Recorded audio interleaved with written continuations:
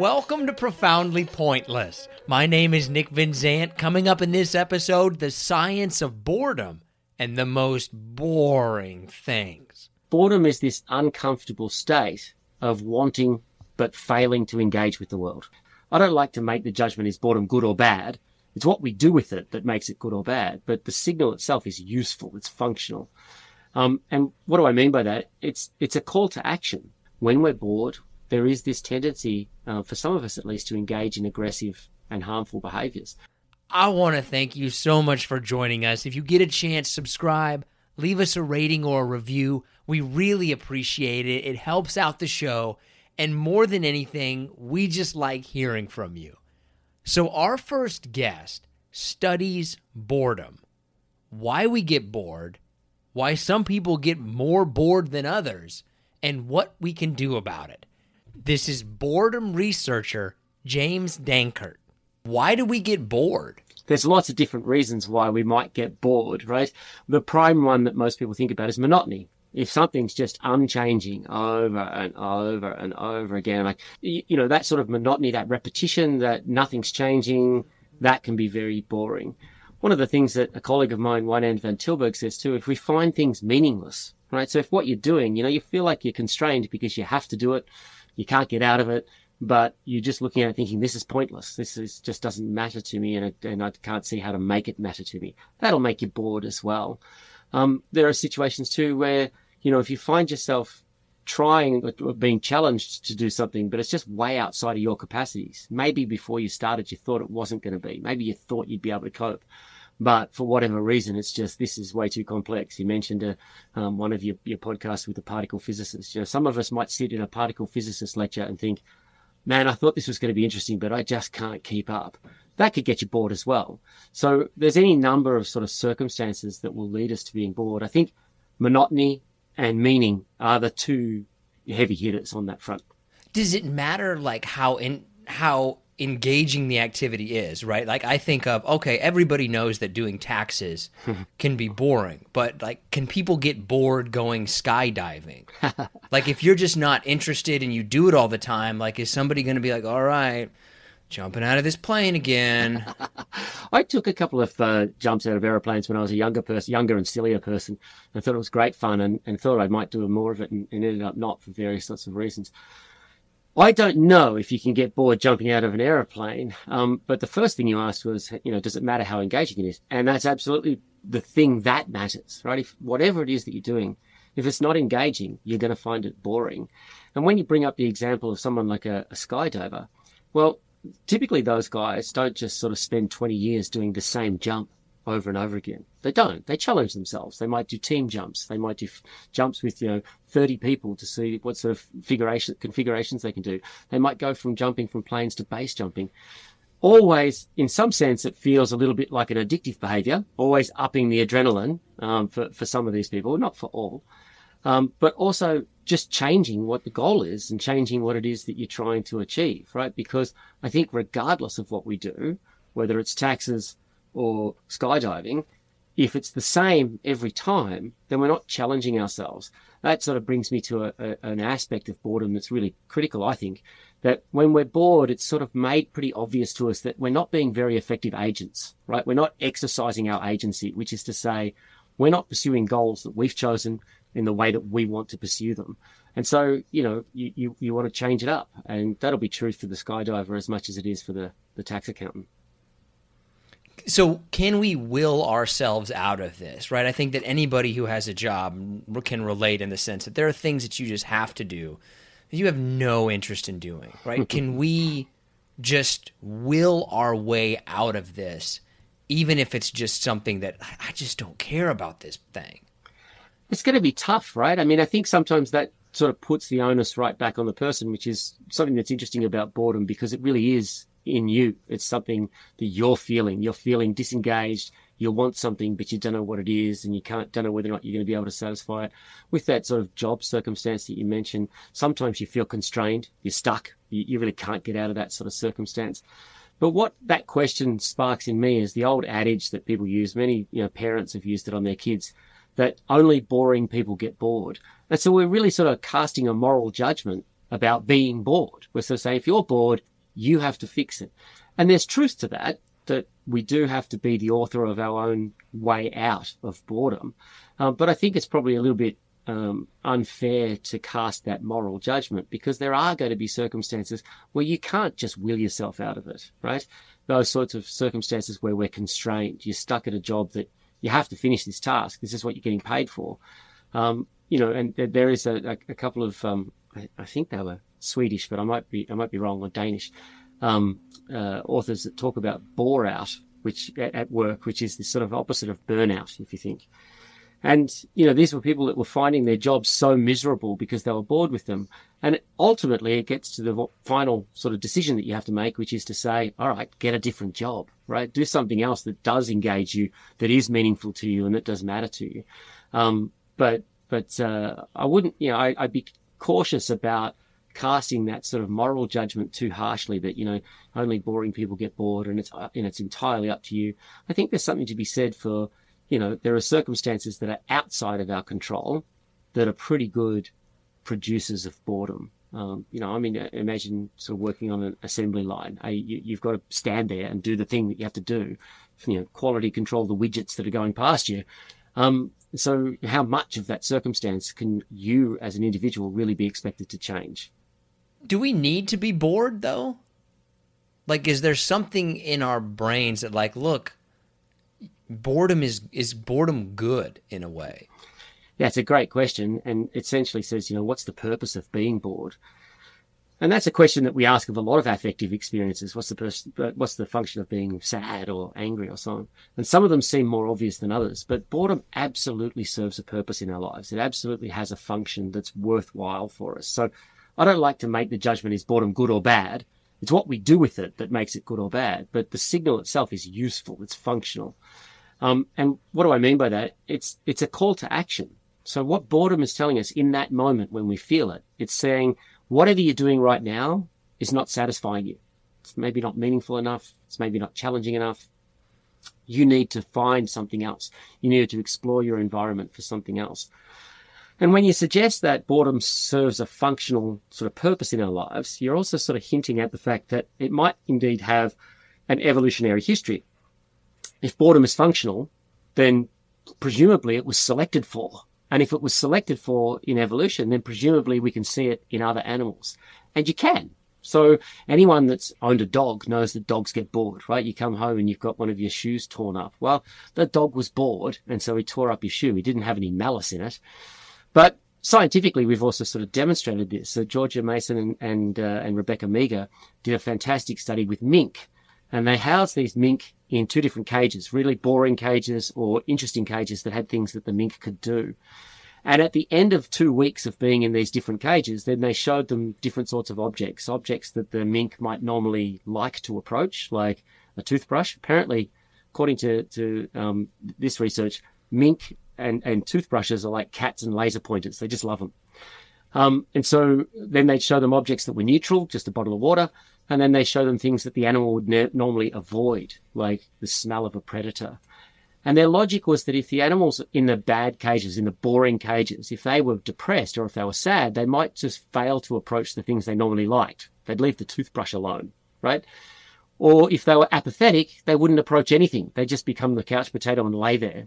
But if they were bored, they'd approach all kinds of things indiscriminately, even the stuff that they don't normally approach. And that's what they found. They found that the animals are like, give me something, give me anything to latch onto here. So yeah, boredom is evident in animals, and it has that evolutionary history to it, and it serves that function. It serves that purpose for us. It pushes us to act. It kind of sounds like it lets us know what we don't like and then opens us up to trying new things. Yeah, you can say it that way. I mean, I think one of the things that's sort of frustrating and negative about boredom when you're feeling it is that when you say it opens us up to new things, it doesn't do the hard work of figuring out what those new things will be. That's on you, right? Boredom's not going to say, oh, look, here's an opportunity. Boredom's just going to say, go find an opportunity, right? So this is sort of classic when anyone who's listening who has young children, your child comes to you and they say, I'm bored, right? And as any parent knows, then you sort of say, okay, well, why don't you go read a book? Or why don't you go play basketball with your brother? Or why don't you ride your bike? And the kid says no to all of those options. They dismiss all of them at once. Because what they're saying is, I've thought of all of those options too, and I just don't think they're going to do it for me. So you want something when you're bored, but you're just not sure what it is. The quote I love the most comes from Leo Tolstoy in Anna Karenina, where he describes ennui as the desire for desires. So when you're bored, you really know you want something, but you just don't know what it is. So yes, it can open opportunities, but it can't solve itself for you. Is there something physically happening in our brain when we get bored? Like you could monitor the brain and like, oh, I see this. That guy's bored. That girl's bored. Yeah, it's not quite as simple as that in terms of, picking up an individual signal that sort of says that's definitely the signature of being bored. And we're in the sort of nascent stages of that kind of research. There's a long way to go to try and figure out what the brain correlates are of being bored.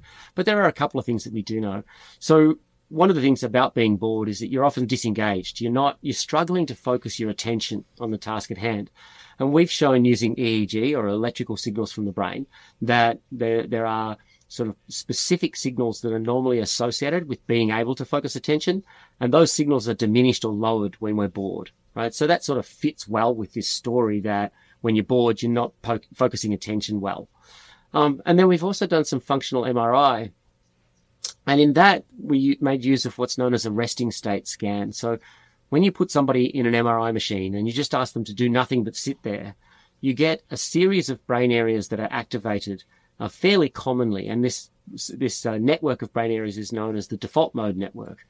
And it's sort of activated for a range of different things that can be thought of as internal thought processes. So if you're daydreaming, if you're mind wandering, if you're thinking about the past, or even if you're planning for something that you need to do in the future, these internal thoughts that you have, these thoughts activate the default mode network.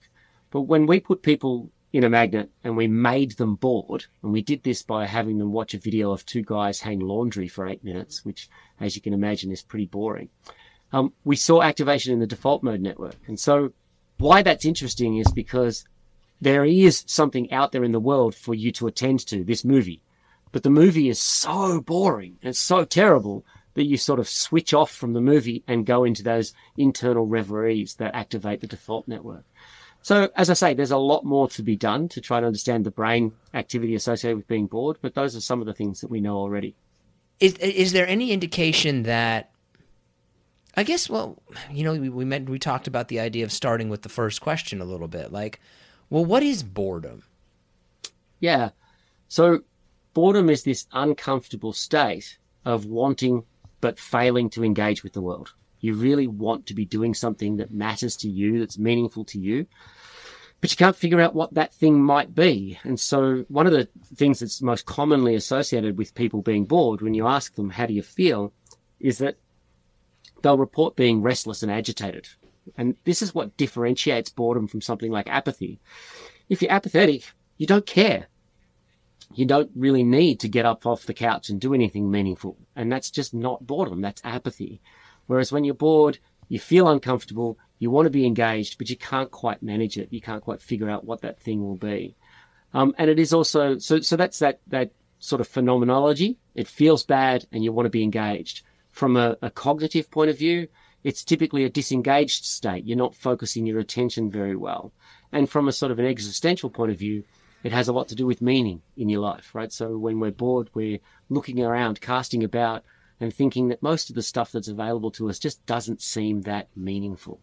And so those are the best ways I can sort of describe the experience for you. How did you get into this? Yeah, there's sort of two things. How did you say, you know what I want to research is boredom? Yeah, I didn't turn to my parents when I was 8 and say, hey, Mom, Dad, I really want to grow up to be a boredom researcher. There were two things that got me into boredom research. So the first one, and I think this is really common in psychologists, we tend to research what we're bad at, right? So I experienced boredom a fair bit. From my early 20s, I started sort of experiencing it a lot. And then, it's diminished now, as it does for most people in later years.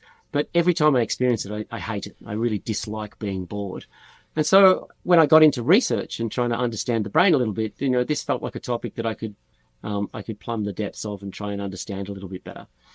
And the other reason is a little bit more personal. So when I was 19, my older brother had a car crash and suffered a severe traumatic brain injury as a consequence of that car crash. He recovered, and he recovered to the point where, he was living independently and working and so on. But one of the things that he said after he got to that point of recovery is that he felt bored a lot, and a lot more than he did before his car crash. And so that suggested to me that something organic had changed in his brain. Something about the threshold for experiencing pleasure or being engaged had been raised as a function of his brain injury. Because the part of the brain that was damaged in him, and is commonly damaged in people who have car accidents, is the orbitofrontal cortex. It's just above your eyes. And that part of the brain is critical for representing value and reward. And so then I went to university and trained as a clinical neuropsychologist, and I had the chance to sort of assess people who'd had similar brain injuries to my brother. And I would ask them in the time that we spent together, are you more bored now than you were before your brain injury? And to a number, they all said yes. And to me, it wasn't just that they said yes, they almost sort of leapt out of their seats and said, God, yes, I'm so bored, And that said to me that, this was an important part of their experience post-brain damage, and no one had asked them about it. And no one had thought it was really worthwhile. They thought it was kind of trivial. But to them, it was not trivial. It was a big change and a consequential change in their lives. So I don't do that clinical work anymore, but we have done some research showing that indeed people who have had traumatic brain injuries do have higher levels of boredom. And so, those are the two things that got me interested in that, in this research. Are certain people more than predisposed to becoming bored? Do people does it vary from person to person, like how quickly they get bored? Yeah, so we talk about trait boredom proneness. And so some people are high in boredom proneness and some people are low in it. So there is a wide range of how often people feel it. And there are a range of sort of individual differences that we would talk about that make someone a little bit more prone to boredom. One of the common ones that we've researched a lot is the capacity for self-control. And I want to be clear here about what we're sort of talking about. This is not what a lot of people think about in terms of sort of impulse control. So some of your listeners might be familiar with this marshmallow test. You put a marshmallow in front of a kid and you say, you can have that marshmallow now, or you can wait 5 minutes and have 3. And most kids just stuff their face with the marshmallow, right? Because they don't show the impulse control to wait for the bigger reward. And there's all kinds of work sort of suggesting that has long-term consequences in their lives, because people who demonstrate lower levels of self-control have poorer outcomes for mental health and achievement and so on. And what we find is that the boredom prone, people who are highly boredom prone, also tend to have lower levels of self-control. And so that's a really important individual difference. They tend to also, there's sort of different ways in which humans pursue goals. And one of the distinctions that social psychologists will make is between what's sort of colloquially known as a just do it mode, people who get on with things, people who just go from one goal to the next and they very rapidly transition. And then a sort of do the right thing mode, people who prefer to sort of assess their options and make sure that they make the choice that's the best choice, and they make sure not to make errors and so on. And, each one of us can adopt these modes at different times. It's not as though you're one or the other, right? And each of those modes is good under different circumstances. It's good sometimes to sort of weigh up your options and make sure you choose the right thing. And it's good sometimes to just get on with it.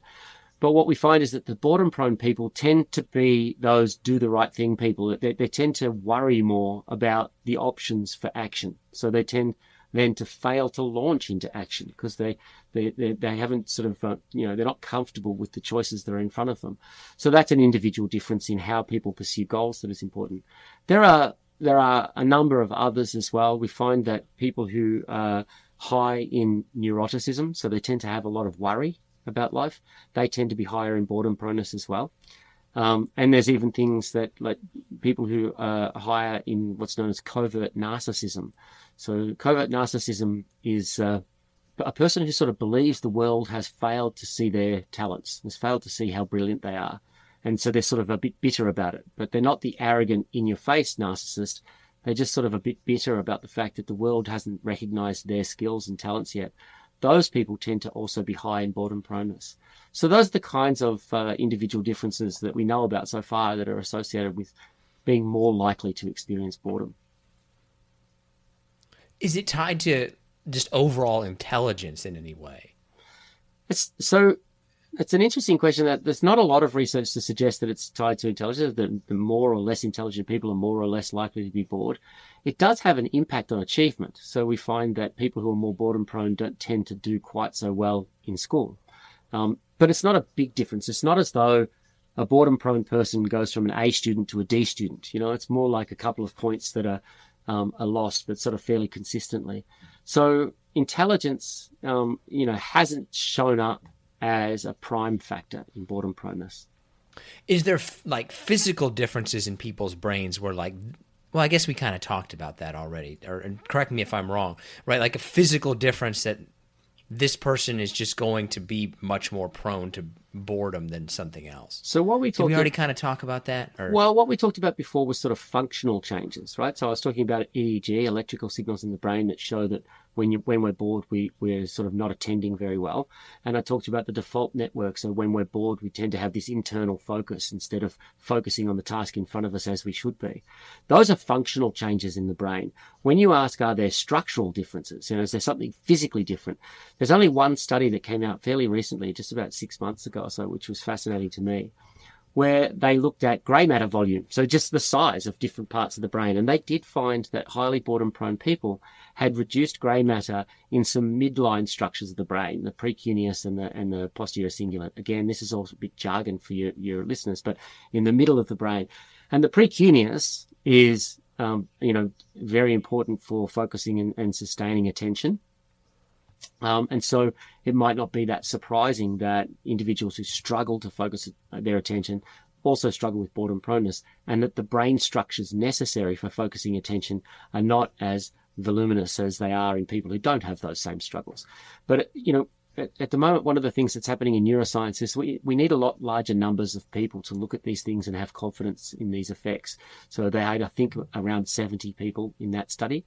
We need more like 7,000. And so we need to do these sort of human connectome kind of projects to confirm data of that kind. The big questions that I had going into this, right? Like, okay, well, why do we get bored? And then how do we keep ourselves from getting bored? That's the $64,000 question, and I get asked it a lot. And the bottom line is that we don't have any really good data about this. One of the trends over the past 2 decades, I think, is, for people to sort of tout mindfulness training and mindfulness meditation as a kind of solution to everything. I'm highly skeptical of that. And I'm certainly skeptical of it for boredom, because in order to engage in mindfulness meditation, you need to have your attention focus on the meditation, whatever it is, whether or not it's, whatever various kinds of mindfulness meditation styles there are. And so if you've got a boredom-prone person who struggles to focus their attention and you say, I know what's going to fix it, here, focus your attention, I think it's probably not going to work. But we just don't have the data yet. So we need to do those kind of intervention studies, find people who are sort of chronically bored and engage them with some sort of strategies or techniques and see whether or not that improves their boredom long term. So the kinds of things that I say at the moment, when I get asked this question, is that there's a sort of triumvirate of things that you can do when you're in the moment of being bored. I'm not sure how well this helps the chronic bored person. But when you're in that moment, the first thing to do is to take a deep breath. So as I mentioned before, one of the most common things people report when they're bored is that they report feeling agitated and restless. Well, it's pretty hard to figure out what you want to do next or what you think would be a meaningful thing to engage with when you're restless, when you're agitated, when you're pacing around, right? So just to calm down, take a deep breath and allow that restlessness to dissipate. That's the first step. The second 2 steps are really contemplative. And the first one would be to say, well, why am I bored right now? What is it about the circumstance I'm in? And what that allows you to do is to perhaps reframe it, to think about it differently. So, people who work on assembly lines are not always bored because they can sometimes reframe the task. There's evidence that people on, assembly lines will say that they try to beat their personal best on the line every hour. Well, they've just turned a monotonous and potentially boring task into a personal challenge. And now it's not boring. And so if you find yourself in a moment of boredom, perhaps you can do the same thing. You can reframe the circumstance to be more meaningful, to be more purposeful for you, and now you won't be bored as much. And the third thing is the other contemplative aspect of this is to sort of spend some time considering what your goals are, right? So boredom is showing us that in this moment, what we're doing is to us not very meaningful. Well, what is meaningful to us, right? We don't spend a lot of time in our lives thinking about that, considering what are the goals that I have? Am I pursuing them well? And if not, can I pursue them better? And when I talk about goals like that, I want to be careful about sort of setting people up for, unrealistic expectations. I'm not talking about grand goals. I'm not saying that, every time you get bored, you should start to ponder why you haven't yet cured cancer.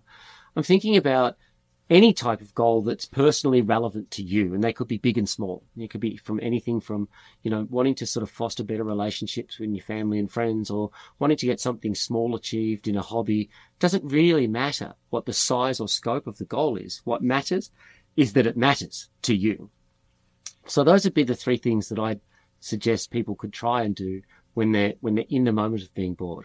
And then the only other thing I suggest, and this I think would work for kids and I hope it would work for kids and teenagers. As I say, I'll repeat, we don't have the data. Although there's one paper I can talk about. One thing you could do preemptively is make a plan. So the one paper I'm thinking about comes from Watershoot and colleagues, and they looked at boredom in the pandemic, which, is something people got really interested in. All of a sudden, when we were shut down in our houses, it's like, oh my God, boredom is going to descend. So they did a study where they looked at how well people had coped in the pandemic and whether or not they'd coped well with their boredom. And one of the things that stuck in my mind is that they found that if people had a plan to cope with their boredom, they coped better. They did well. People without a plan, people who hadn't thought ahead, did very poorly and had, poorer outcomes because of it. So if you sit down with your children or your teenagers, or if you do it for yourself because you find that you're experiencing boredom a lot, sit down in a calm moment and say, okay, what's my boredom plan, right? And that can be, here's the top 5 things I might go to. And it might also be, when those top 5 fail, here's the next thing I'm going to do. I'll go for a run, or I'll tidy my closet, or I'll do something, right? It's the backup activity when the top 5 things that you list in your boredom plan don't work, because there's no guarantee that they will.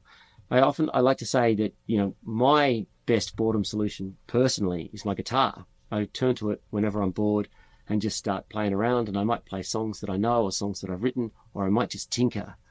And it's about 80% effective. So that means that 20% of the time I go to it and I'm still bored. It didn't work for whatever reason.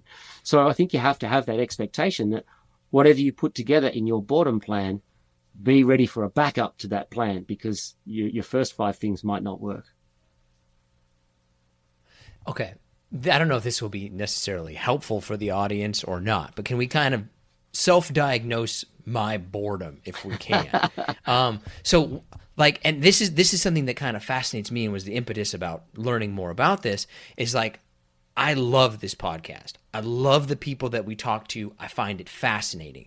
But when I go to edit and kind of put everything together, there are times that I get so bored and this is a slog, and I'm like, oh my God, I'm 10 minutes into this 50-minute interview. Oh, this is awful. I guess I know this is hard, but like, why would that happen? Even though I'm interested in it, I'm passionate about it, and still my brain is like, oh. I think the first thing I'd say about that is to totally and utterly normalize it, right?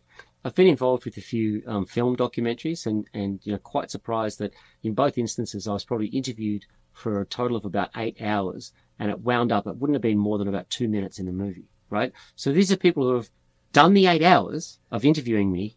Then they have to go back and do what you just said and edit that 8 hours, and they edit it down to 2 minutes and then try and fit it in the film where it sort of makes sense for them. That's a slog, right?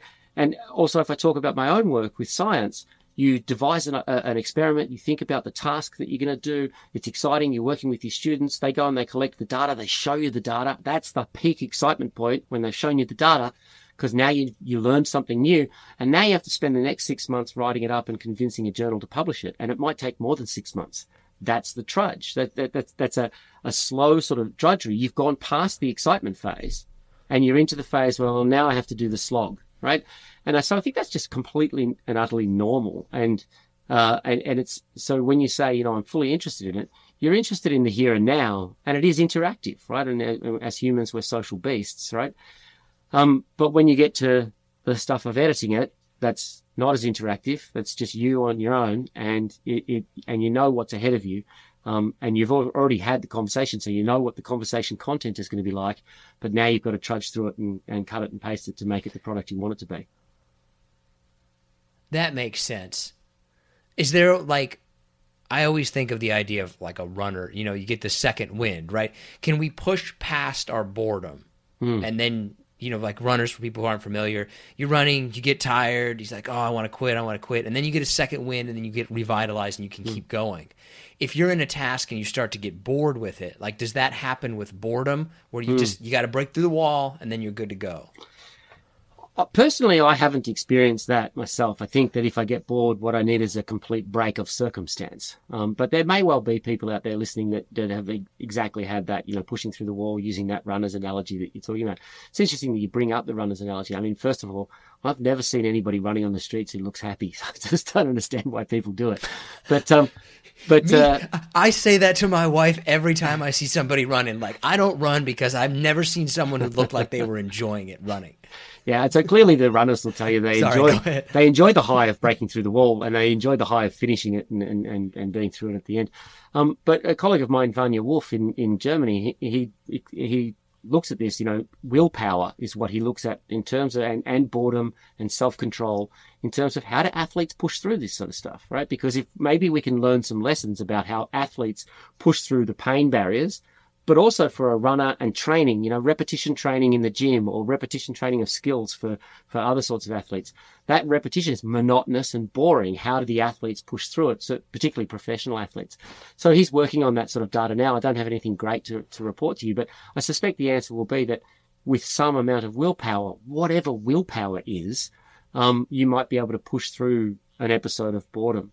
But personally, I think that the best way out of boredom is to just break the cycle. And so, like I say, stay calm, do that contemplation, but maybe then just do a different task for 5 minutes, right? And, you know, you talked about, I get distracted in the middle of a movie and then I can't get back to the movie. But that sort of distraction, if it's intentional, might allow you to get back to your job with a little bit of renewed vigor or energy. But as I say, we haven't done the studies on this kind of stuff. This is all just my opinion. You know, I think of always in terms of like opposites. And the only thing that I can compare it to that I've heard about is like the flow state, where somebody, usually it's like extreme athletes, are just totally, completely focused. Can we learn anything? Like, does the opposite of boredom teach us anything about boredom?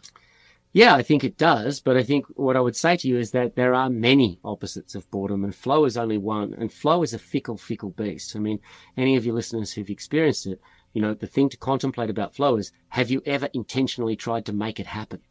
And I think that the answer to that is that it's very, very hard to do. Like, you know, you find yourself in flow almost accidentally at times. And, you know, there are great feelings. There's a very positive feeling. You feel like you're making progress on your goals, and you feel like you're just performing beautifully, and the rest of the world has just dropped away and doesn't even need to exist. But it's hard to manufacture, right?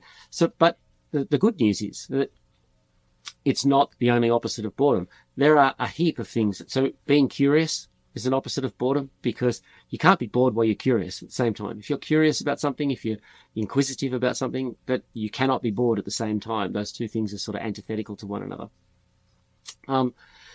Just being engaged, right? So you don't need the extreme state of flow.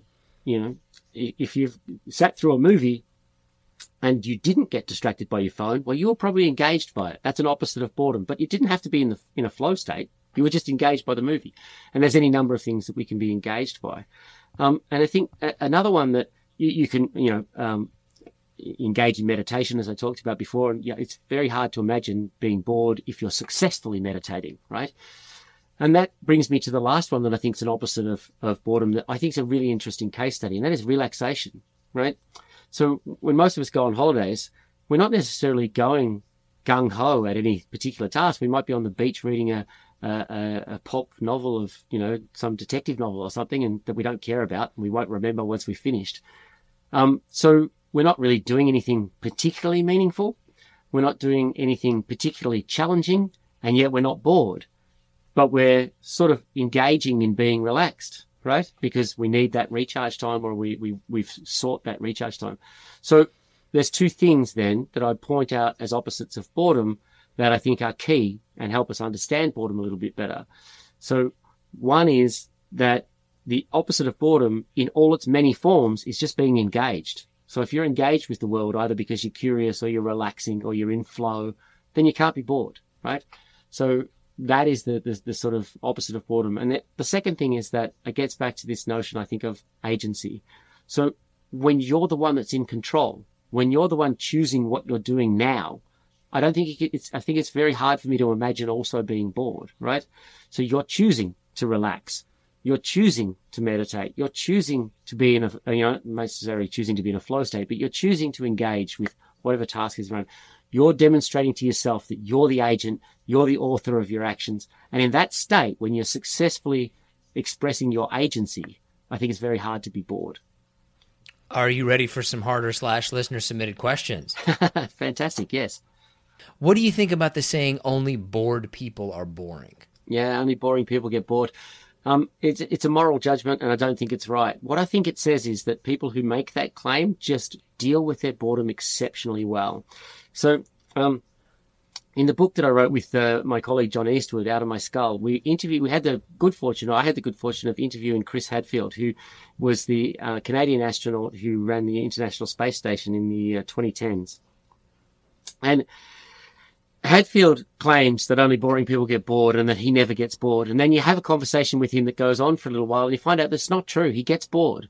So he grew up on a farm in southwestern Ontario, and he describes, ploughing the fields. And he said he really enjoyed ploughing the fields. You'd see this open field in front of you and your ploughed field behind you, so you could see your progress and you could understand that you're achieving a goal and you're doing a good job. But what he really hated was this other job he had to do, which was known as harrowing. And harrowing, I had no idea what this was, is apparently ploughing a field that's already been ploughed. So you're breaking up big chunks of mud and making it into smaller chunks of mud. So in front of you is mud, behind you is mud, you can't see your progress, and it's boring. And so he said that whenever he had to do that, he would challenge himself by trying to see how long he could hold his breath for. And I'm like, thinking in the back of my mind, I didn't want to insult the guy, but, probably not the greatest idea to be doing something like that while you're, piloting heavy machinery. But that's all right. The point being that Chris Hadfield indeed gets bored, but when he does, he almost immediately finds something to occupy his mind that puts the boredom aside. And so I think that for the people who say only boring people get bored, what they're really saying is that, when I get bored, I'm really quick at dealing with it. So why aren't you? And one of the things too that we know from a recent study, again from a colleague of mine in the UK, Wynand van Tilburg, is that there's actually characteristics of boring people that are not about how often they get bored. We code people as being boring if they don't listen to us. So if people who are sort of a bit more narcissistic, and I mean now the kind of grandiose, overt narcissistic, that commandeer every conversation and never really listen to what you've got to say, I kind of think of those people as being bores. And so it's just not true that people who experience boredom are necessarily boring themselves. It's just not the case. Why are some people boring, though, right? Like, some people are just like, God, that person's boring. Is it them or is it me? Well, potentially an interaction, right? So that there are, there's someone out there for all of us, right? So we find humans, we're able to sort of partner up and find social groups and make connections for in all sorts of different ways. And that's one of the great things about humanity, I guess. So, people who you might consider and code as being thoroughly boring, hopefully they still have a social network of some kind. The thing that came out in that more recent study was that, people who just don't listen, if you're in a conversation and you don't engage the other person, we all want to feel like what we do matters. But if you're the only person talking and you're the only one that's got anything that you think's relevant, then everyone else has to sort of take a back seat. And that is not really the best way for social interactions to evolve. And so I think that's one of the main characteristics that makes us code other people as being boring. Is this a mathematical formula in some way? And maybe this is a great analogy, maybe this is a terrible analogy. But can you look at certain things and be like, okay, that is going to be boring to people. If you make a movie about this and you put this in it and you put that in it and you put this in it, people are going to get bored. Like, can you look at things and be like, that's boring, that's not? Not really, because it is a kind of, what makes something boring or not boring is a little bit like happiness. What makes you happy is sort of idiosyncratic to you, right? I can't sort of tell you, you know what, you should do this because this makes me happy. I shouldn't do that and hope that somehow that's going to work for you. And the same thing is true of boredom. Whatever makes me happy, whatever makes me bored is unique to me. There's millions of people out there who are philatelists that spend a lot of their time poring over stamps and looking at stamps, and they get great joy out of it. And many of us might look at that and say, I can't imagine anything more boring. Well, too bad, you don't have to, because, that just means it's not for you. So I don't think there's anything that we can point to and say that's an objectively boring thing. What is people's reaction when you tell them you're a boredom researcher? They laugh. It's the first thing that people do is they laugh. I mean, if you go out to a party of you get together with people and you want to end a conversation, first thing you do is people say, well, what do you do? And the first thing you do is you say, I'm a psychologist. That usually ends the conversation because people are like, oh crap, he's analyzing me now. And it's like, if they probe further, you can say, no, I'm not that kind of psychologist. I don't want to know about your relationship with your mother. But then, another way that you can end a conversation is you can say, I'm a professor. And say, oh, yeah, okay. And people sort of tend to think, well, you're a snooty intellectual and you won't want to talk to anybody who's not also a snooty intellectual, which is not true of most of my colleagues. But I think that's what some people assume.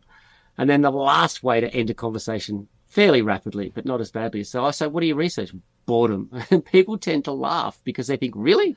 That doesn't even sound like a thing. Why is that a thing? And then you spend the next couple of minutes explaining to them why it's a thing and why it's important. It's consequential, and then that's probably it. We should then talk about sports or something after that. I guess that's one of the questions that we kind of had, and something that I was wondering is, like, I know there's not a way to like rank this in terms of a scale of 1 to 10, but how big of a problem is boredom for us? Yeah, is it an inconvenience, or is like, no, this is a real problem for some people? Yeah, I love this phrase that someone gave me, a journalist actually gave me many years ago now, that she thought that boredom was just part of the furniture of life. It should just be a trivial thing. And I think that people have treated it as a trivial thing, as part of the furniture of life. But it's not. It's not trivial at all. So it's associated, chronic boredom, so boredom proneness is associated with higher levels of poor mental health, so increased rates of depression and anxiety. It's associated with problems of addiction. So people who are highly boredom prone tend to be more at risk of alcohol and drug addiction. It's been associated with problem gambling. So people who express problem gambling, so, particularly people who are addicted to slot machines, they will report that they're on there because they're bored. And yet, being stuck on the same slot machine, which seems boring to me, is not boring to them. I guess there's lots of bells and whistles on those machines. So it's associated with a lot of ills of mental health. It's also associated with things that sort of from a societal perspective, we really, wouldn't encourage. So there's a strong association between boredom and aggression. There were riots in the streets of London in 2011, and when people were interviewed, particularly young males were interviewed afterwards, they said, why did you join in? Why did you join in the looting? And they said, it was the end of summer and I was bored. And there are a number of not just anecdotal but sort of experimental studies that will show that when we're bored, there is this tendency, for some of us at least, to engage in aggressive and harmful behaviours. So it's not inconsequential. And we also know it's not inconsequential from the point of view of two other domains that I think are worth pointing out. One is education. We know that if you're chronically bored, that you won't do as well in your education. And so it's incumbent upon us to try and make our education as least boring as we possibly can.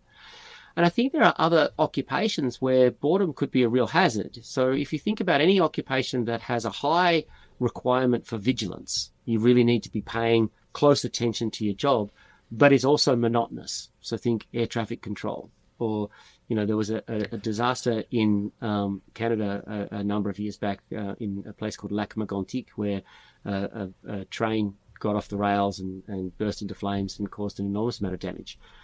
potentially the failure to focus your attention in instances like that is the cause of those accidents.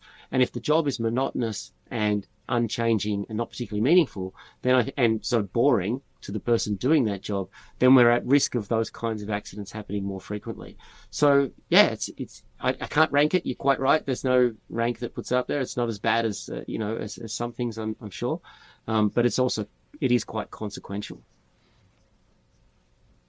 Is there any kind of pattern to boredom in the sense that, like, people are most bored at Tuesday at 3 p.m. or is there any kind of pattern either throughout our days in the sense that, like, this time of year, this time of day, this day of the week, or throughout our lives? We're like, you're probably most bored between 10 and 20, or actually it's between these ages. Is there any patterns to it? There is a pattern over the lifespan that's worth mentioning. All of the other sort of domains that you talked about there, I'm not aware of any data that sort of really, says it's mostly, people talk about hump day during the week. I don't think that people get more bored on Wednesdays than they do on any other day during the week. But, maybe they do. I just don't know that data. But over our lifespan, boredom sort of tends to start rising in those early teenage years. We need a lot more data on this, but the data we do have says that it tends to rise then. It starts to sort of peak at age 17 or 18 and then starts to dip. And that's a really important point in our development, because around those late teenage years and the early 20s, that's the final stage of brain maturation. So you start to do what's called myelination, which is essentially this fatty coating that goes around your neurons and aids transmission of information. And so that myelination of your frontal cortex, that's happening between 17 and 22. Like, you're not really fully developed until those early 20s years. So around that time, when you're developing the frontal part of your brain, that's really critical for self-regulation, self-control, goal pursuit, decision-making, and so on. Around that time, your boredom starts to drop, and it drops off into the 20s, 30s, and 40s and 50s. And in part, some of that's going to be about responsibilities. Who among us has the time to be bored when you're, pursuing your career, when you're raising your children, when you're doing all these other sorts of things? And then it does show there are some instances now where we see a rise into the 60s and beyond. And one of the notions there about that rise at the later stage of our lifespan is that it's sort of strongly associated with loneliness. And so we talk about a social connectedness in that age range. And if the people that have a good social network and good social connectedness tend not to be bored in their 60s, 70s and beyond. But for those of us who find ourselves not as connected, then boredom can become a real problem. What's social media doing to us? Technology's ruining my brain. I love this question in some senses because there's this notion that Socrates said that writing things down was going to ruin our brains. He was worried that if we wrote down all of our knowledge, that would mean that our faculty for memory would just disappear. And the irony of that is, of course, that we wouldn't have even known that had Plato not written down the things that Socrates said.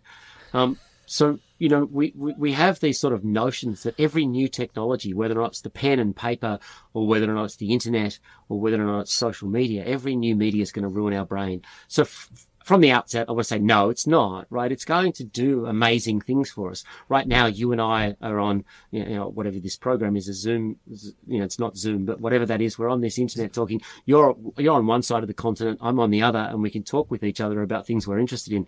That's flat out amazing. Right? That's fantastic. My family's back in Australia, and in times gone past, I'd have to pen a letter, put it on a boat, and wait 6 months before they were able to read it. Things are better with this new technology, and I think we need to start from that place that the new technologies have done wonderful things for us. But it is also true to say that for some people, for a handful of people, and the evidence at the moment is about 4%, our attachment to our phones and to social media can become problematic. So we actually talk about the phrase used is problematic smartphone use, and it has characteristics that are very much like addiction. So you continually ramp up your use of the phone, or you continually ramp up how often you turn to social media. You feel anxious when you're not with your phone or you're not on social media. Those two characteristics are very much the characteristics that you see in addictions to substances.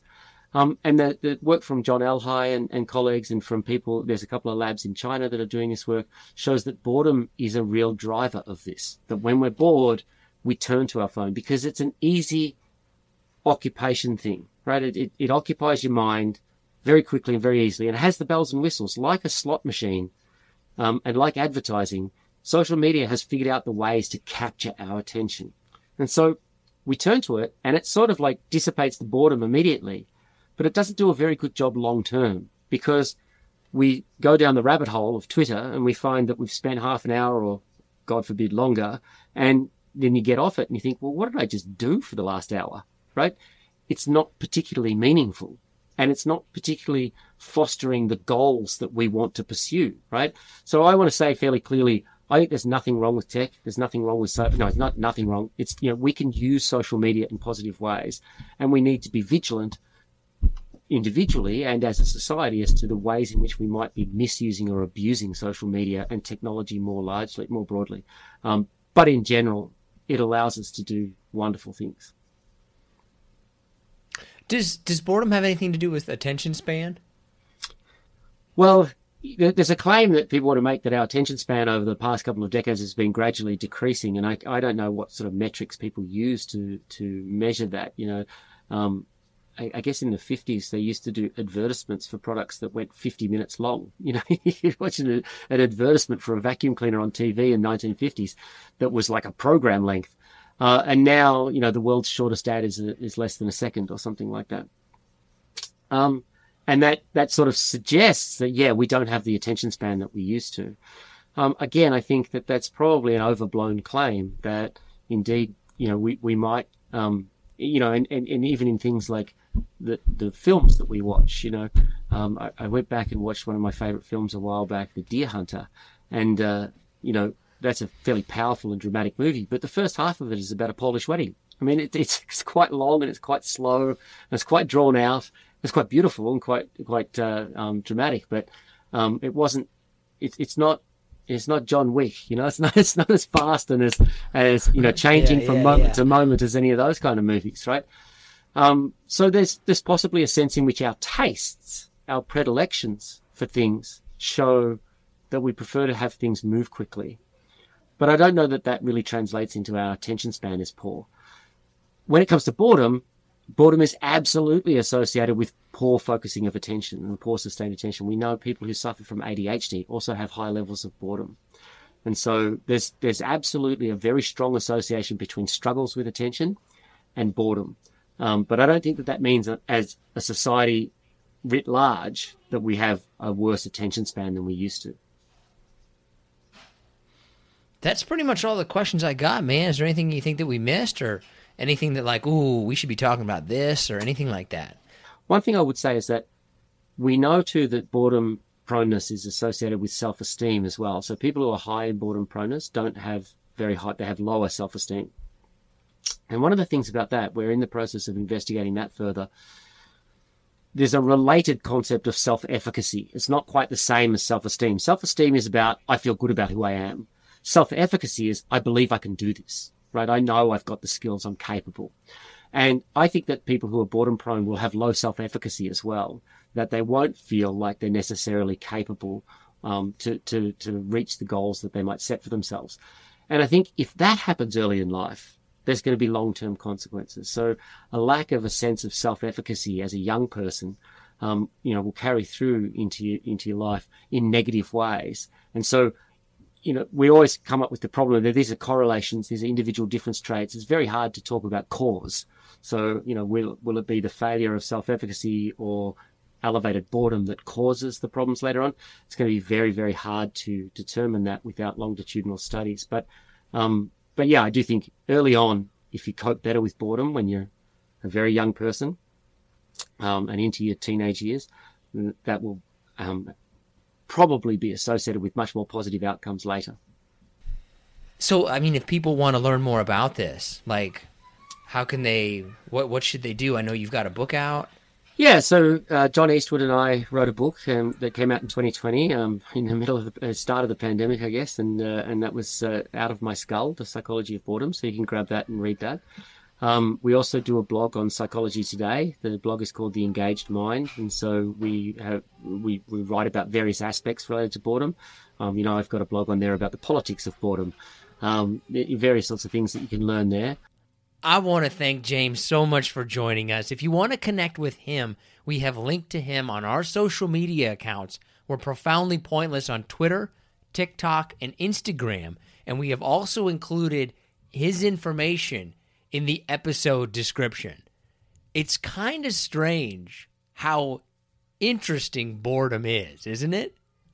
So I want to tell you about a show that I discovered a couple of weeks ago, and I think the concept of it and the episodes are just absolutely fascinating because it really explores everyday people in extraordinary situations. It's called What Was That Like? And what the show does is it's an interview with people who experienced something amazing, whether that is tragic or triumphant. And we're talking about a wide range of circumstances, from a person who was mauled by a grizzly bear, somebody who spent 35 years in prison, people who got a deal on Shark Tank. They have about 117 episodes as of this recording, and I think that there is just a fascinating story from just about everyone and for just about anyone in this podcast. Again, it's called What Was That Like? And it can be found on any podcast app, including Spotify, or at their website, whatwasthatlike.com. Okay, now let's bring in John Shull and get to the pointless part of the show. Do you get bored easily? I do not, because I can be quite anxious, which, angsty, which leads to non-boredom because I always find something to do. What are you so anxious about? I don't know, but I'm the worst person because literally I'll be, say the wife takes the kids on a Saturday afternoon for a couple of hours. I will sit there having all these ideas of what I'm going to do, and I don't do any of them. And then she comes home, and then I'm like, well, I just wasted 2 hours just sitting here thinking about what I was going to do, and I didn't do any of it. How come you don't do any of it, though? Like, are you paralyzed by analysis? Right? Are you like, you just can't get started? I don't know. What's going on? I think it's because I personally, I think I have so many things that I want to do. It's like, man, well, first off, right, you get this being a dad, and this can be for women too. It's like when you have a free hour without your kids or family, it's like, whoa, this is what freedom tastes like. And then once you get over that, it's like, well, should I do this? Should I do that? Should I do something for myself? It's there's a lot of things, a lot of factors. So instead you just do nothing. So I just do nothing. I like it. I've got all these things to do and I can't decide which one I'm going to do. So I'll just do nothing. Essentially. I can't do anything until the deadline for it approaches. Like there's just, my brain will not get going until it's like crunch time. How interested in the things that you're doing, though, are you usually? Like on a scale of 1 to 10, how often, like how interested are you usually in the thing that you are doing? I'm gonna give it a 5. I'm gonna go about 50-50. Half the time I care a lot, and the other half I'm just doing it to get it done. I don't know if I've ever actually put all out effort into anything. Not one thing. I don't know if I've ever put all out effort into anything. Even like playing sports, working out, like just tried as hard as I absolutely could. I don't think I've ever gone above an 8. Do you have the desire to try now? Not really. Like, I also give an 8 level effort at trying to go all out. Like if somebody was to come up to you right now and say, what activity or something would you give a 10 at? Like your absolute most try ever. What would that activity be or event? What would it be? I can't even think of anything. I just keep a little bit in the tank. Okay. All right. You never know when a bear is going to come into your house, man. What if you go all out doing squats? Then somebody tries to break into my home and I'm not ready to go. And I'm like, oh, I can defend my household, but too bad I did. Well, all out rep. Too bad I did max out today, and now I can't walk up the stairs. All right, but right? You gotta save some in the tank. That's my philosophy about things. You gotta you're be ready, just- man. You never know when the world's gonna end. You're just talking about a normal day, though. I mean, if you were in the Olympic 100-meter dash, you would obviously give it 100%, correct? I don't even actually know if I know how to try as hard as I can at anything. Like if I was to go outside right now and like run as absolutely fast as you could, I don't even know how to do it. I don't think my brain would allow me to do that. It'd be like, yeah, let's not run that hard. Fucking YOLO, right? You're on the YOLO train. No, nobody is. That train is not only is it not leaving the station, but it is broken down. And it's one of those things where like you call the mechanic and he looks at that and he's like, there's no point in even trying to save this. Like, it's not like it needs new tires. It's not like the engine needs to be overhauled. It's like it can't even be scrapped out. It needs to be burned and shot into space. That's where YOLO is right now. Come on. Give me a YOLO. Absolutely not. Come on, what do you want to do today? Let's move on to the shout outs so that we don't ever have to hear that phrase again. YOLO to the shout outs. All right. Let's see. Here we go. Alexis Cruz. Appreciate AC. you. Asher Smith. Asher, a woman or a man? Unclear by the profile picture, I believe. I like that. I respect it. I like to introduce my wife, whose name is Dawn, and just let it be ambiguous and see what the person thinks. Just like, my partner Dawn. And then just watch their facial reaction to see like. Dawn is a clearly feminine name, though. DON. Oh, Dawn. Oh, yeah, I got. Okay. Yeah, it's very entertaining to me. All right. Danny Fernandez, Heather Davis, Andrew Willis, Mike Smith, Lloyd Mirafuentes, Adia Kume, and Jara Olander. Congratulations. All of you got the special shout outs. Pat yourself on the back if you're listening. I think it's time for us to talk about something, but I'm a little bit concerned that it's going to give you a complex. Okay. But I've noticed that you do it, and a lot of people seem to do it. It seems to have been brought up in the Zoom era where people say something and then they go. So do like 2 or 3 shout outs and then see what happens. But now I'm thinking about it. Right. Have you never noticed that you do that?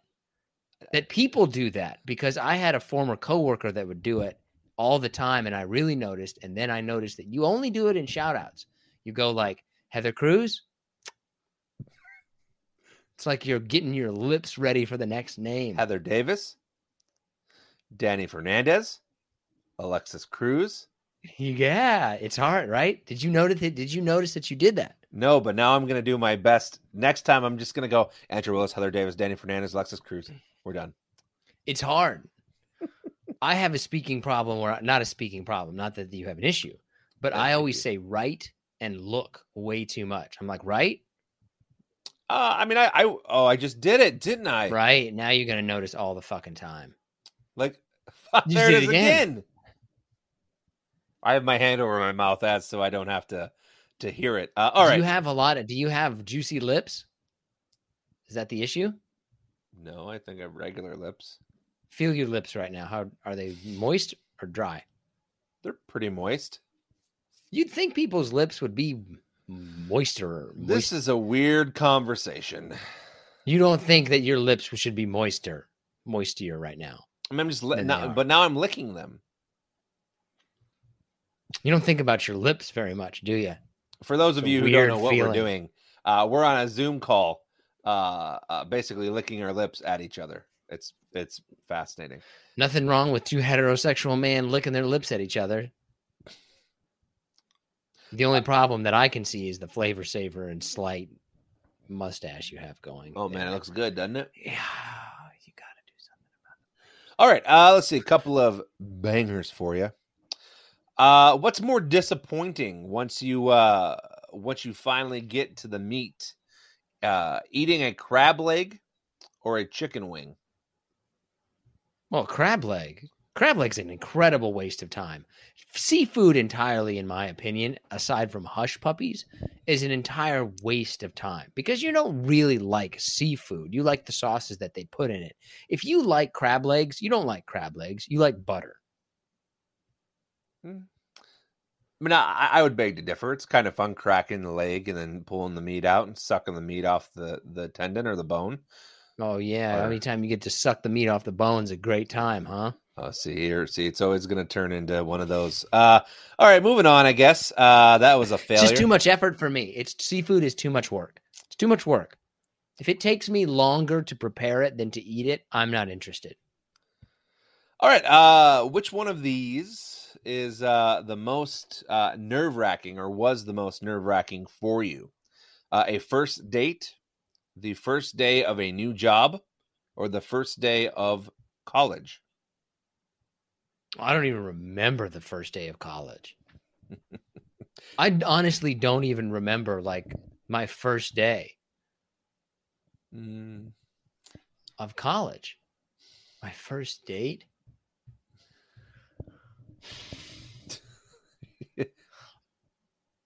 I've always been too much of just like, fuck it. So I don't really worry about that stuff. Maybe I'm alone in this, but I never really get anxious about the first of anything. What I don't like is like the fourth or fifth. The thing that I try to avoid with people more than anything else is when you kind of know someone and have to talk to them, but you don't really want to talk to them. Sure. Once there's an expectation has been established, that's when I hate it. That's what I fear the most is like, oh God, there's my neighbor. I got to say something. That is kind of the worst. Neighbors, listen, I love my neighbors. But that is kind of terrible. Like, because you're going to be outside and then they're going to come outside. They're going to want to know how your life is, what's going on, try to get the dirt on you. Yeah. Yeah, I hate my fourth to seventh encounter with people. So specific. Yeah. Well, it's that right in there where the expectations, right where it starts to be expectations are starting to be like, oh, there's this person. Let's have a chat again. We're going to be friends. We're going to be enemies. We're going to like each other. It's too stressful for me. I don't like that. All right. Well, we'll move on from that. That all kind of goes into your given 70%. So the question was asked again this week on the Profoundly Pointless Twitter feed channel. What topic should we discuss this week? They were the Emmys, a weekend football recap, the Queen Elizabeth obviously passing, or Nintendo Direct. And Nintendo Direct won. So what happened with Nintendo Direct? I guess I'll start. I did not know what Nintendo Direct was, but it was trending. So I said, you know what? We'll see what it is. Must be something.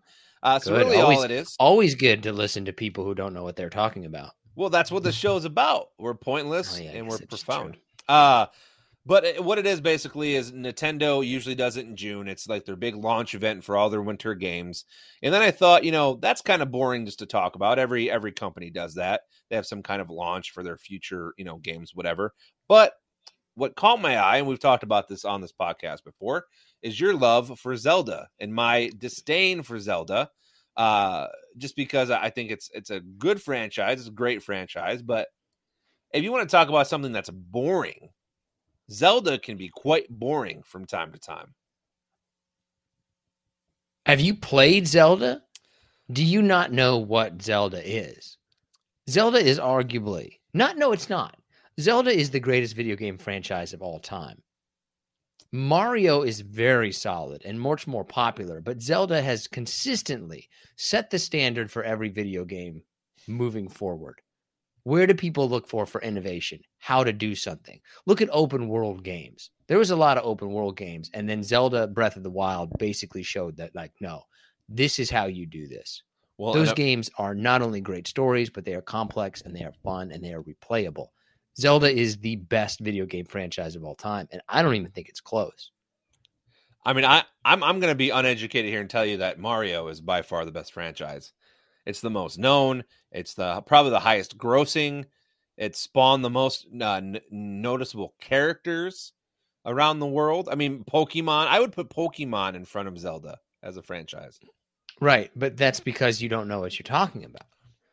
I think it's tough. I really do. I think once again, I'm not taking anything away from Zelda, but listen to the conversation that you're having. You don't like Zelda, and even though you don't like Zelda, you're still putting it up there in the top 3. John muted himself. God, he's going. He muted himself right now. Oh, this is the second time it's happened where he goes on this big, great rant and like he was interested.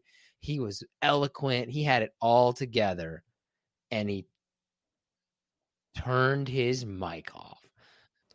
Okay, John's got his microphone working again. Do you want to try to do your rant or do you feel like you lost the moment and we'll never get it back? I mean, I was in the moment. All I'm like flustered right now. All I was saying was that I was trying to play devil's advocate to your point. I don't believe you're right in saying Zelda is the best franchise of all time. But in saying that, Nintendo Direct, they're gonna the Breath of the Wild, they're gonna come out with the name for the new sequel that's gonna be released in the winter. Yeah, that's wait, it's gonna be released in the winter? I believe so, from what I was reading when doing very brief research. All you need to know, I feel like, about Zelda Breath of the Wild is I got that game the day it came out and played it for a solid year and never even cared about beating the game. I mean, and I'm not a video game person. No, I mean, like I said, you have to recognize when something's great. Like no one's going to say Tom Brady's garbage. What are you going to put as number 1 then? Mario. I think Mario is more popular, but I think Zelda has had a bigger influence. That's what I think that you're missing about it, is the influence that Zelda has had on other games. Did you know that Mario hits it with his hand, not his head? Can we just move on? All right, you ready for our top 5? I am. Let's do it. Okay, our top 5 is top 5 most boring things. Brushing your teeth. Oh, I just tune out mentally. Yeah, it's boring. It's I don't want to be doing this. It's the same damn thing every morning and night. But here we go. I'll put the toothpaste on the toothbrush, run it under the water, 20 times on the left, 20 times on the right, 10 in the middle. Take a drink, spit it out. Okay. What about peeing then? I mean, you pee more than you floss. Why wouldn't peeing be more boring? Yeah, but you just got peeing.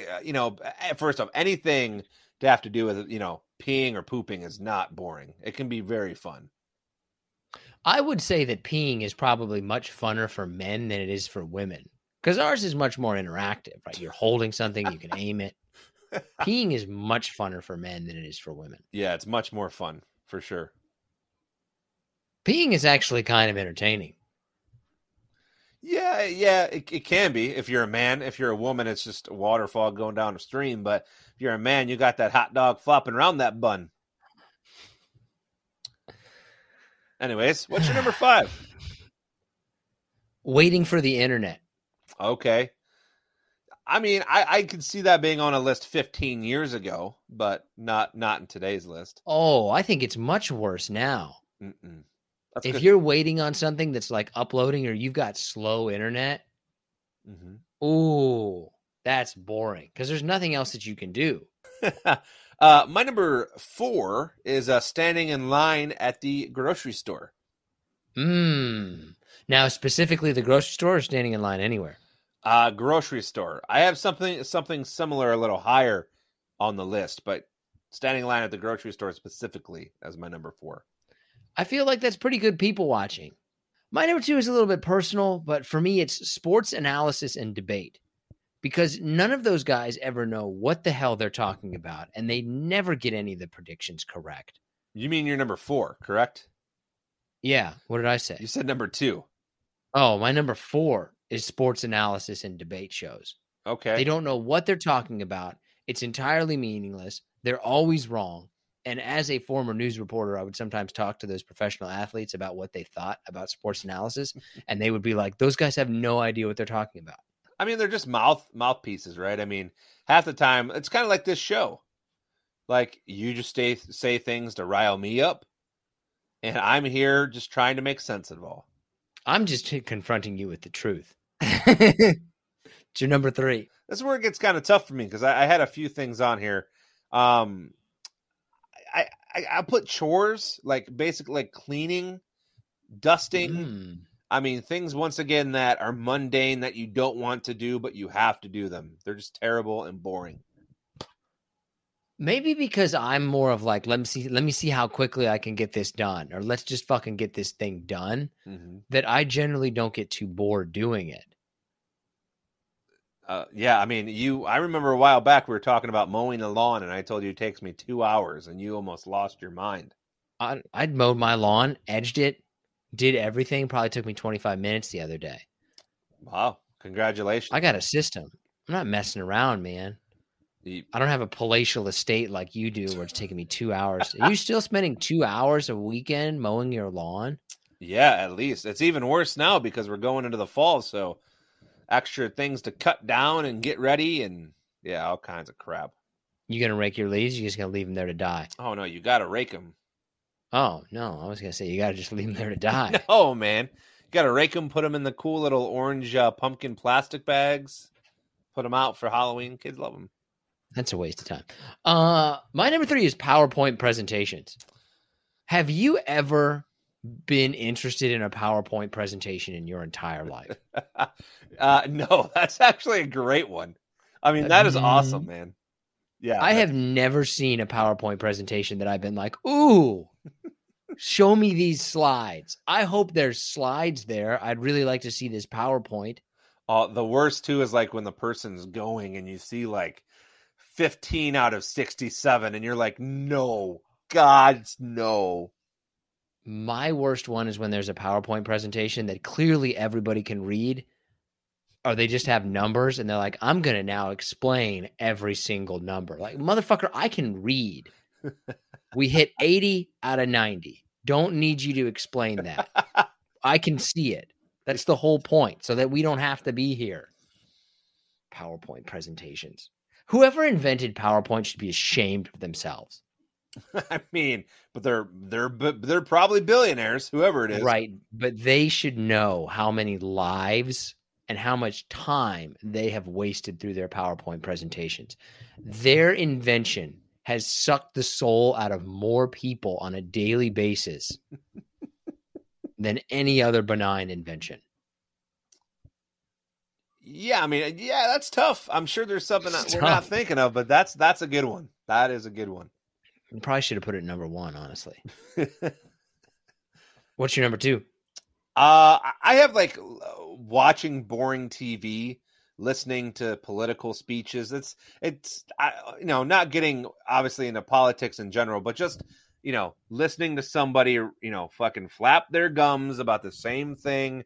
Doesn't have to be politics. It can be like sports commentators, but it's just like, I don't give a fuck. Like, why am I sitting here listening to this? Yeah, that's always the worst. It's the worst. Just listening, like, that's actually kind of what my number 2 is listening to people talk about something you don't care about. Yeah, that might be a better way to phrase it for like my number 2. But yeah, especially when, I think you were talking about this earlier, when you're, talking to somebody. Well, you said meeting somebody or talking to them for the 4th or 5th or 7th time or whatever, but the worst is when somebody comes up to you that is going to want to talk to you for 25 minutes. And you're just like, you want to so badly tell them to fuck off, but then you don't. And then you listen and you never get those moments back. I like to establish how long a conversation, how much time I have before the conversation starts. And be like, hey, I got 5 minutes. And even if the conversation lasts like 30 to 35 minutes, they forget about that. They do. But if you establish right off the bat that, like, hey, I got 5 minutes. I only got till 9. Yeah, right. Then you can get out of that conversation much easier. Like, got a meeting. Got work to do. Okay, what's your number 1? Just not moving, man. Just it could be being stuck in traffic. It could be sitting in Oh. your office at, and you look at the clock and it's 12 and you're like, man, I still have 5 more hours of work and I've already done everything I need to do today. Just kind of standing still, just watching the seconds tick by. Wasting time is but is that boring, or is that just you're getting, let's see, I don't find that to be boring. I just find it to be a waste of time. It all circles back for me to like what I originally said about wasting time. To me is anxiousness. So it's not boring because I make it into anxious energy, but wasting time is completely boring. And then you look back and you're like, why the hell did I waste this time? I could have been doing something else. I kind of embrace some, like one of my favorite things is when I have to go to like a Zoom meeting and the people are late and I get a chance to just kind of do nothing. But ironically, my number one is work meetings. That to me is the most boring thing in the world. Because all of this could have been an email. I agree that things can be mainstreamed, especially now where every meeting is virtual pretty much. But, I'm in the news business, so having, editorial meetings is important. So I understand you're number one, but, as I have a hurricane over here or an earthquake and I shake my computer. Oh boy, now I'm out of focus. There we go. I'm back. No one ever said I was a technical guru. I don't even know where I was going with it. I might have to just fucking turn my mic off. God, you had 2 good rants that you were excited about, and then your technological lack of ability just doomed you, man. It's like somebody late last week, I was walking through I work in a newsroom, and I was walking through and I kind of bumped into something and just knocked, like it was a domino effect. And the person turned around stone-faced and was like, you're like a big bull in a china shop, aren't you? Like, that's all I am. Like, I don't know if I have a brain, but I'm just a big person. Like, I just bounce from one thing to the other. Like, I would love to be on the outside looking at me walking up to you, and I just wonder what I would say to myself. Like, that's a big old boy right there. I would just probably be like, I don't have any cake, man. I really only had one thing on my honorable mention, and that was just waiting, like in an ER or like a waiting room. Waiting at a doctor's office. Oh, at a doctor's office. Yeah. I was going to say an emergency room, man. That's probably not like boring. Like, well, that's actually the worst. Gonna live or die. That's my wife broke her ankle. God bless her. A while back, and it was like waiting 4 hours in the emergency room. I mean, it was nuts. Oh, that's the worst because you have I think it's so terrible because you have legitimately no idea what time you are going to be called. Yeah. Exactly. The order that you arrived and the time of your appointment is meaningless. 100%. Because they treat the people who come in like by priorities, which makes sense, right? Like you can't have a gunshot victim come in and be like, sorry, this lady with a broken ankle is ahead of you. Okay, this is starting to get boring. So let's go ahead and call it for this episode. I want to thank you so much for joining us. If you get a chance, subscribe, leave us a rating or a review. We have actually started to add full episodes to YouTube. So if you're looking for a more visual experience, we're Profoundly Pointless on YouTube. We upload full episodes and short clips as well. So if you get a chance, subscribe, check that out. I think it's a lot easier to add comments on YouTube as well, but we always love hearing from people. So if you've got an idea, want to comment on the top 5, say something about how the show is boring, let us know. Take care. See you next week.